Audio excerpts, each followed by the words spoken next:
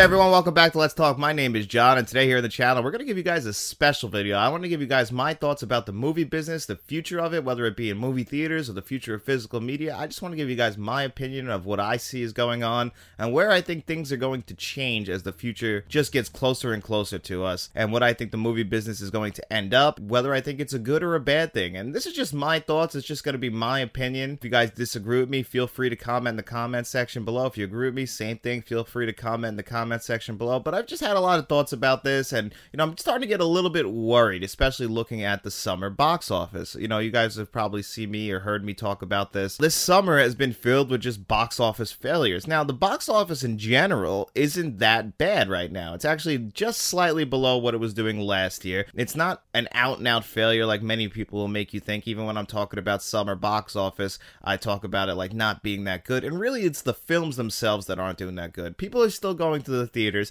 not as much as they were, that's for sure, especially not as much as they were before the 2020 pandemic. We still haven't been able to get back to what the movie theater audience was back then. Just before the pandemic, we had that great run of movies like Infinity War and Endgame. Marvel themselves hasn't been able to recapture their magic. We've seen a lot of their movies not meet expectations, whether it be in quality of film or its grosses at the box office. Other than Guardians of the Galaxy Volume 3, movies like Ant-Man Quantumania, Thor Love and Thunder, Doctor Strange and the Multiverse of Madness, these movies haven't met the expectations that were set out for them, and there's a lot of reasons for that. Then you got other Disney properties like Indiana Jones and the Dial of Destiny that had a budget of $295 million, one of the most expensive movies to ever make, and that movie is faltering at the box office. It's not doing that bad, but because the budget was so high, it's having a hard time recouping its money. Another movie that had a huge budget and isn't doing that well domestically while it's doing great worldwide is Fast X. That movie had a $340 million budget. Movies like The Flash that had a $200 million budget that aren't even going to come close to recouping the money it needs to make to turn a profit. Now, for those who don't know, a film has to turn a profit by basically doubling its budget. So if a movie has a budget of about $200 million, it needs to make about $400 million at the worldwide box office to turn a profit, because you don't take into account marketing costs. And because we don't know exactly how much movies cost to market, the safe bet is to just double its budget and assume that's the amount. And now, when you see grosses at the box office, you got to remember each studio gets a different amount of money from each theater. So I believe Disney only gets about 50% of their US ticket sales, and it's probably even lower internationally. Like if you get, not even every movie gets released in China, so that's a big deal if you can get money from the Chinese box office, because that's the second biggest box office in the world, and not a lot of movies get released over there. Most famously right now, Barbie's not going to get released in China. So, that's no money at all coming from the Chinese box office. So these movies with these huge budgets are just not doing good at the box office, and it looks really bad for the movie studios. Now, the movie studios, I'm sure you've seen, they're making cuts all over the place, mainly with their streaming services, because back in 2020 when the pandemic happened, they went all in on streaming services. That's the future.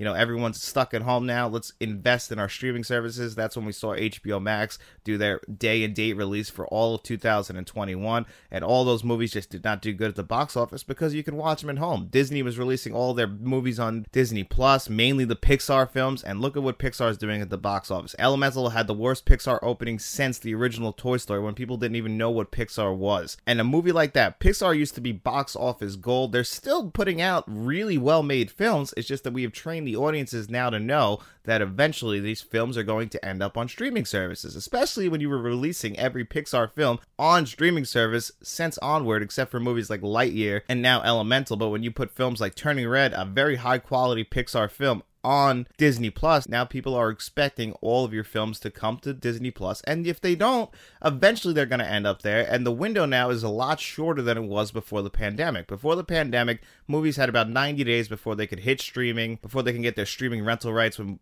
things like Amazon or Apple, where you could rent them for about $5.99. Now they'll come to streaming services way quicker. I believe the minimum is about 45 days now, and then you can rent it for like $19.99 at home, and you're thinking, well, no one's going to rent that for $19.99 at home. Well, look how much tickets cost now to go to the movies, especially if you want to go see a movie in like a premium theater, like say Showcase Cinemas 4D theater or their X Plus theater, or you want to go to AMC's IMAX theaters or their Dolby Cinemas, which I think is the coup de grace of all movie theater experiences. Now, a regular ticket for a Dolby Cinema here in New York is about $24. So think about it. If you rent that at home, just wait 45 days, it's only $20 and you can watch it at home and you don't have to buy concessions. And concession prices are through the roof, and it's understandable if you're a movie theater because movie theaters make most of their money on concessions. So they've been raising their prices slowly but surely, just like everything else due to inflation. They're trying to recoup their money because all of the businesses lost all that money during the pandemic, and now they're trying to recoup it. And unfortunately, because they spent so much money, mainly the movie studios, as far as putting all their stuff in streaming, putting all their eggs in one basket, and it's not getting the financials that they expected it to get. Now they're basically trying to change their entire strategy, start releasing movies in theaters again before they come to streaming services. But then you're also seeing these streaming services pulling movies from their services and just letting them disappear, most famously with HBO and Batgirl. But we're seeing movies not just from Max, but also from Disney Plus get just completely wiped away like they never happened. You know, all the artists that worked on these films, since they never had physical releases, they're just gone. They're just out in the ether. People worked on these movies, put their heart and soul into them, and they're just gone now. That's it. They don't exist anymore, unfortunately. Unless another studio comes in and buys the rights to that, and then they can distribute it. We've seen that in TV shows like Westworld on HBO. HBO removed all those seasons, and unless they were released on physical, and I don't believe the last season was, so you only had the first few seasons physically, but then the Roku channel swooped in, and now you can watch them on there. But if no one had done that, those last seasons of Westworld would have just been gone and into the ether. And it's a way for studios to not have to pay residuals to the artists who worked on these. If anytime, you've heard about Friends and how much money the cast of Friends just makes on syndication from the show Friends, and now it's obviously on streaming services and they get a cut of that as well. And that's just for anything that gets put on streaming services. Just because it's on streaming services, you still have to pay residuals to the artists who created that. And the way the movie studios are trying to save money, the way they're penny pinching, we're seeing this most right now in Max, which that HBO Discovery deal, and then that ended up creating Max. They're really cost cutting every single which way they can. It's still crazy to me that you get a tax break by not releasing something. So even though you spent all this money to make something, you get a tax write-down just because you don't release it. It's just a weird thing that only people with that kind of money, it's something that's really there to protect these corporations that are already hurting the smaller people, and clearly they're trying to hurt the artists because they're just there to help their bottom line and to help their stockholders. They're not there to care about the artists. And I understand that from a business standpoint, these are the things you need to do. I'm not there to make those tough decisions. I'm just saying it's still pretty scummy and still pretty dirty that this is the route that they've chosen to go. And I get it. You spent a lot of money in hopes that you would get that money back, and it just didn't work out like you had originally planned to. And now you have to kind of try and re-guide things and hope that things go back to the way they were before the pandemic. Unfortunately, you have trained your consumers to know that that's just not how things are going to work. Everyone has just gotten used to staying home and just knowing that those movies will eventually end up on one of the streaming services you own, and if not, you can eventually rent it from Amazon or Apple, and you don't have to rush out into the theaters to see it. Now, this does hurt me personally. I'm a huge movie theater fan. That's my favorite place to go on earth. I consider it my church. I just absolutely love the whole entire movie theater experience, whether it be just, sitting there with a crowd and we're all feeling the same exact energy, eating that movie theater popcorn, drinking that movie theater soda, giving myself diabetes while enjoying just a film. And that feeling, like even a bad movie, you still get some sort of enjoyment out of it in the theater because of the theater experience. I'm a physical media collector. I love watching movies at home. I love to rewatch some of my favorite films. I just love watching movies in general, whether it be at home or in theaters. The movie theater experience cannot be replicated at home. No matter how much you try, no matter what your system is, it can't be brought home. And to see movie theaters faltering, it absolutely does hurt me. I don't want movie theaters to eventually become just basically like what Broadway is, where you just go there for the big tentpole films and then tickets cost like $40 to see the next Avengers movie on the big screen. Because as much as I do love superhero movies, I'm not gonna lie though, I have definitely gotten superhero fatigue lately. I feel like that's another thing that Disney kind of did poorly, was they watered down their MCU and Star Wars products by just beating everybody over the head with show after show, movie after movie. You don't realize that you've taken away that spectacle of going to see something like that on the big screen, where a couple times a year you get invested into the MCU. Now it had to take up all of your time, And I think that's another thing that these studios have just, everyone has to have their own connected universe. You don't have to do that. But unfortunately, we have trained our consumers to expect that. To change things, it's going to take a lot of effort, and I don't think we can. I think, unfortunately, we've kind of pushed into the world where that's just not where we can't reverse that. Another big example of that is the movie Barbie. The New Yorker put out an article last week about Mattel wanting to make more properties like with the Hot Wheels movies. And, we see this again also with the Transformers and them now trying to tie into G.I. Joe. So it's a way to sell toys while also selling their IP. And IP is what draws in crowds nowadays. And unfortunately, that's forced all of our artists like Greta Gerwig and Noah Baumbach, who are some of our greatest indie filmmakers of all time. Greta Gerwig is 2 for 2 in movies like Lady Bird and the remake of Little Women, which I love both of those movies, has been forced to, she has a connection to Barbie. She's put her heart and soul into Barbie, but that's just the way our directors are forced to go now, is to eventually end up with an IP property so that you can make money, because making small indie films nowadays or making just mid-budget films don't make money at the box office.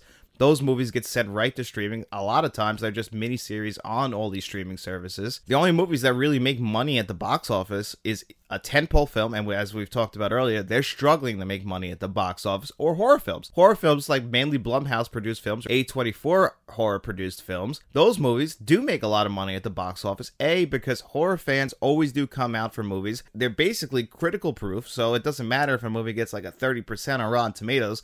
Horror fans are going to come out for it because horror fans, just like comedy fans, it's very, very subjective. You can't really have a critic go in there and tell you if they like a horror film or not. We've seen it with Roger Ebert. As much as I love Roger Ebert, he's one of my favorite critics ever. He just really hated with a passion those slasher films.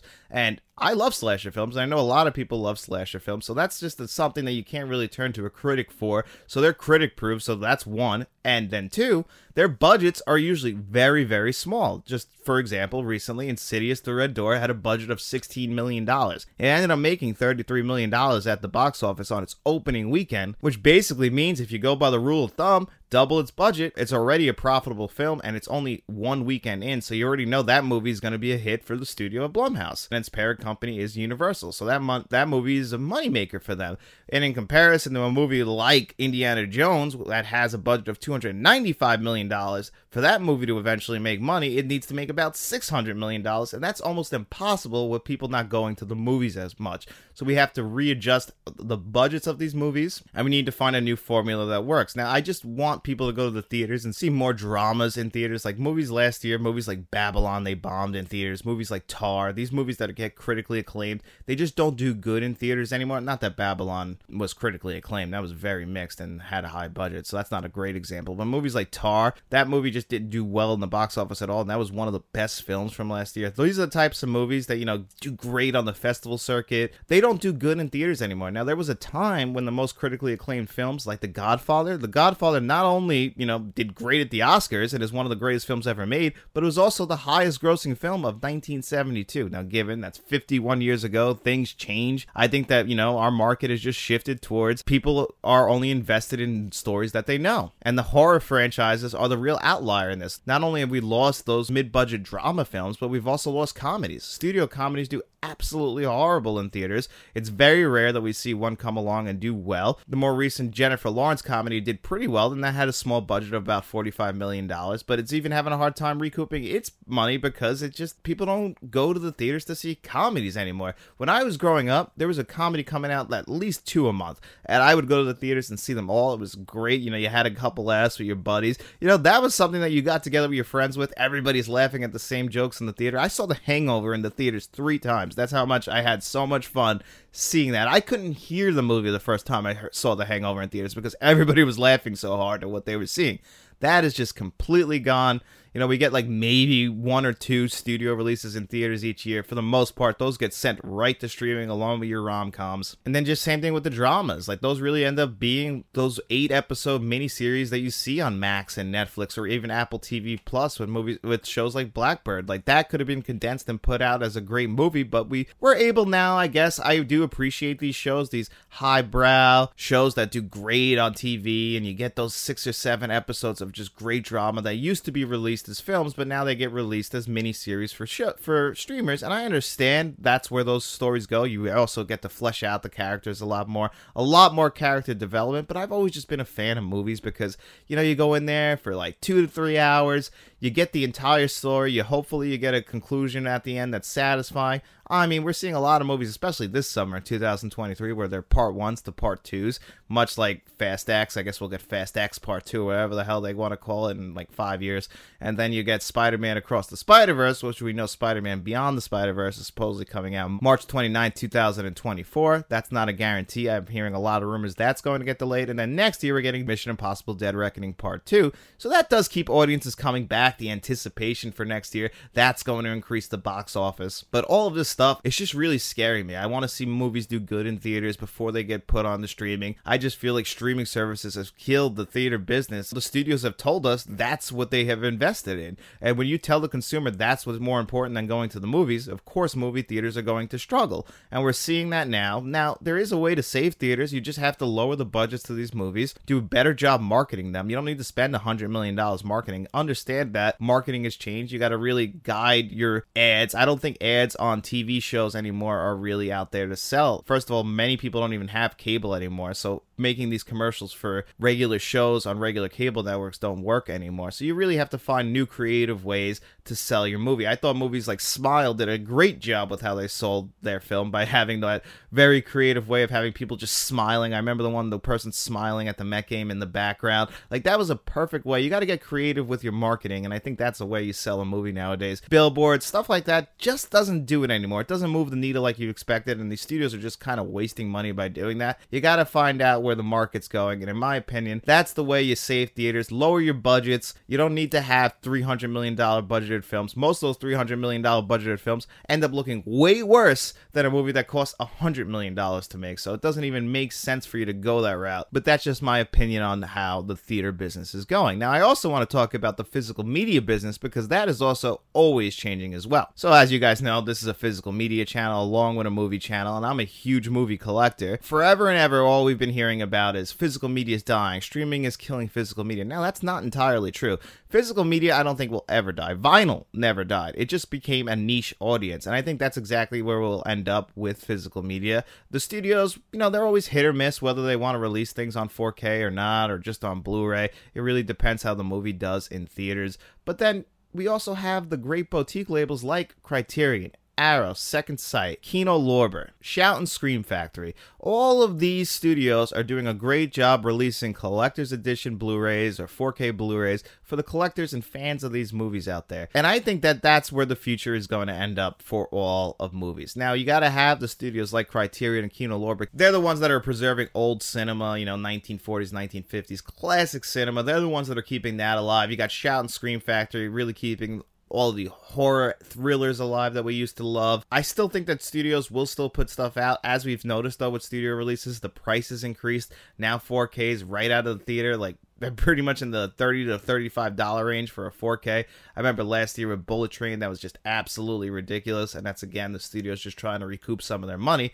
But the problem is, compared to a studio release and a boutique label release, is the price and what you get in that. A boutique label, for the most part, because I have, you guys have seen my reviews, some boutique labels will cheap out on certain aspects of it, but in comparison with these major studios will do, a lot of times a major studio will put a movie out on 4K, either in a steelbook or a slipcover, and that's all you would get. I'm looking at you, Tar, because as much as I love Tar and it's one of the best films, all you got was that 4K, and I spent over $30 on it, and I just got a 4K where in like 3 years, that'll eventually end up in like the Criterion collection, get a brand new scan, not that it needs it, and that'll have all the behind the scenes stuff, the making of stuff on it. Do you buy a studio release right out of the theaters? I've actually kind of cooled off on doing that, especially with studios like Disney, because Disney, again, it's all about that bottom line. So they withhold on their physical releases IMAX scenes and Dolby Vision, which is just absolutely disgusting to do, because most of the physical media collectors that I talk to not only subscribe to Disney Plus, but they want to buy their 4Ks. The last time that I bought a 4K from Disney was Doctor Strange in the Multiverse of Madness, and in comparison to the Disney Plus stream,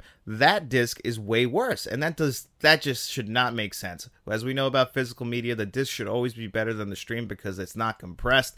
So if they're the same exact qualities, if they both had IMAX enhanced scenes, Dolby Vision, and Dolby Dolby Audio, well, Dolby Atmos, then the disc would be better just by default, in the sense that it's not being compressed as it's coming through the internet. And, you know, whatever your stream quality is, it's going to look worse no matter what. But because Disney is withholding those features from physical releases, it's actually hurting physical releases, and it's making people like myself not buy their physical releases, because I could just go watch the Disney Plus stream, and that is going to be the highest quality of the film, where we've always been trained to think that the highest quality release is going to be physically. You know, that was always a feather in the hat of the physical media collectors out there. Like, yeah, you guys might like streaming, but we have the best quality picture and audio over here on our disc, and we get to pull it off our shelf. We own it. That's the big thing with physical media, is that you actually own it. They can't take that away from you. When it comes to streaming and buying stuff on, like, say, Amazon or Apple, you might own it, but you really just own the rights to it temporarily. But they could get taken away from you at any time. We've seen it happen. Vudu,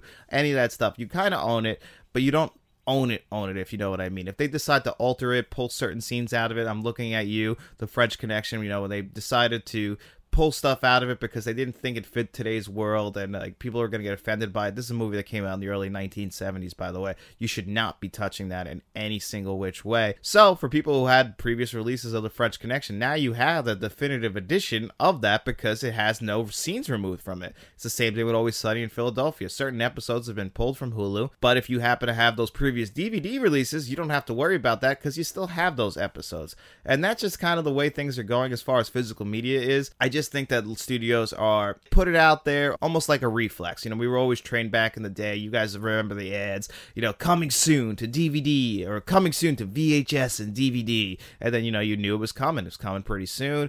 That was just always how it is. And I feel like that they still do that, even if they don't really want to. We know Disney, like, they go back and forth. Like, Bob Iger has said that they're going to be concentrating more on physical media. They go back and forth on whether or not they want to do it.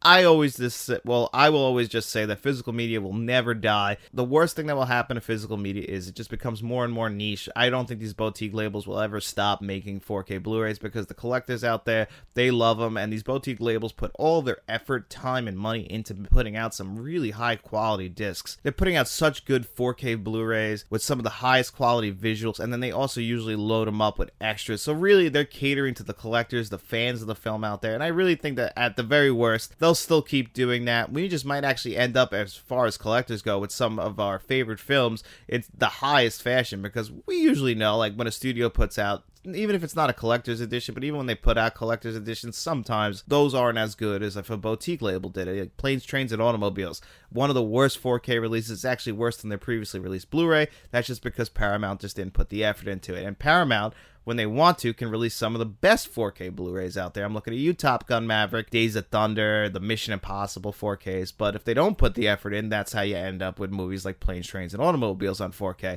And that's just because more than likely you're working for Paramount. That's a major corporation. They probably have a deadline, so you have to get it out no matter what it is, however it is. So you don't have time to concentrate on the extras, whereas a boutique label probably gets the rights to a film. They don't have to rush it out. When it comes, it comes. And then for the most part, when it does come out, it's usually a very high quality release. And I just think that's where the future of physical media lies. Streaming is always going to be bigger than physical media. Many people don't want to have that taking up space in their house. And I completely understand that. I just was always one of those people that love to walk over to their shelf, pull something off, look at the box art. I always just appreciated the box art. That was a huge deal for me. I'm a big movie poster guy. You lose that in the carousel on Netflix and HBO and Disney Plus. It's just not the same looking at a thumbnail as it is looking at a physical poster. And I know that the physical media collectors out there watching this video know exactly what I'm talking about. You know, we all just grew up in the Blockbuster era, and we just loved going aisle to aisle, looking at the different VHSs and picking out which one we wanted to watch that day. You know, we're in a world now where you look up 36 reviews before you even see a movie. I just bought a movie based on the fact of like, oh wow, Hellraiser. I love this poster. I'm going to go check this one out. Little did I know I should have seen that movie at 10 years old, but I didn't know. I didn't look up any reviews for it. I just wanted to see Hellraiser. That's just another thing that we've lost the time as technology advances. Everyone's time and patience is a lot thinner now, and we just don't have that same exact. Our time is more valuable now, so we want to make sure that we're spending our time wisely, watching something that we want to watch, and we don't want to watch something shitty. Where back in the day, you might have spent 2 hours watching a shitty movie that you had no idea was going to be that terrible, but it still somehow made it worthwhile because you didn't feel like you were wasting your time back then. You didn't have to go tweet it out that you saw this movie and gave it 2 stars.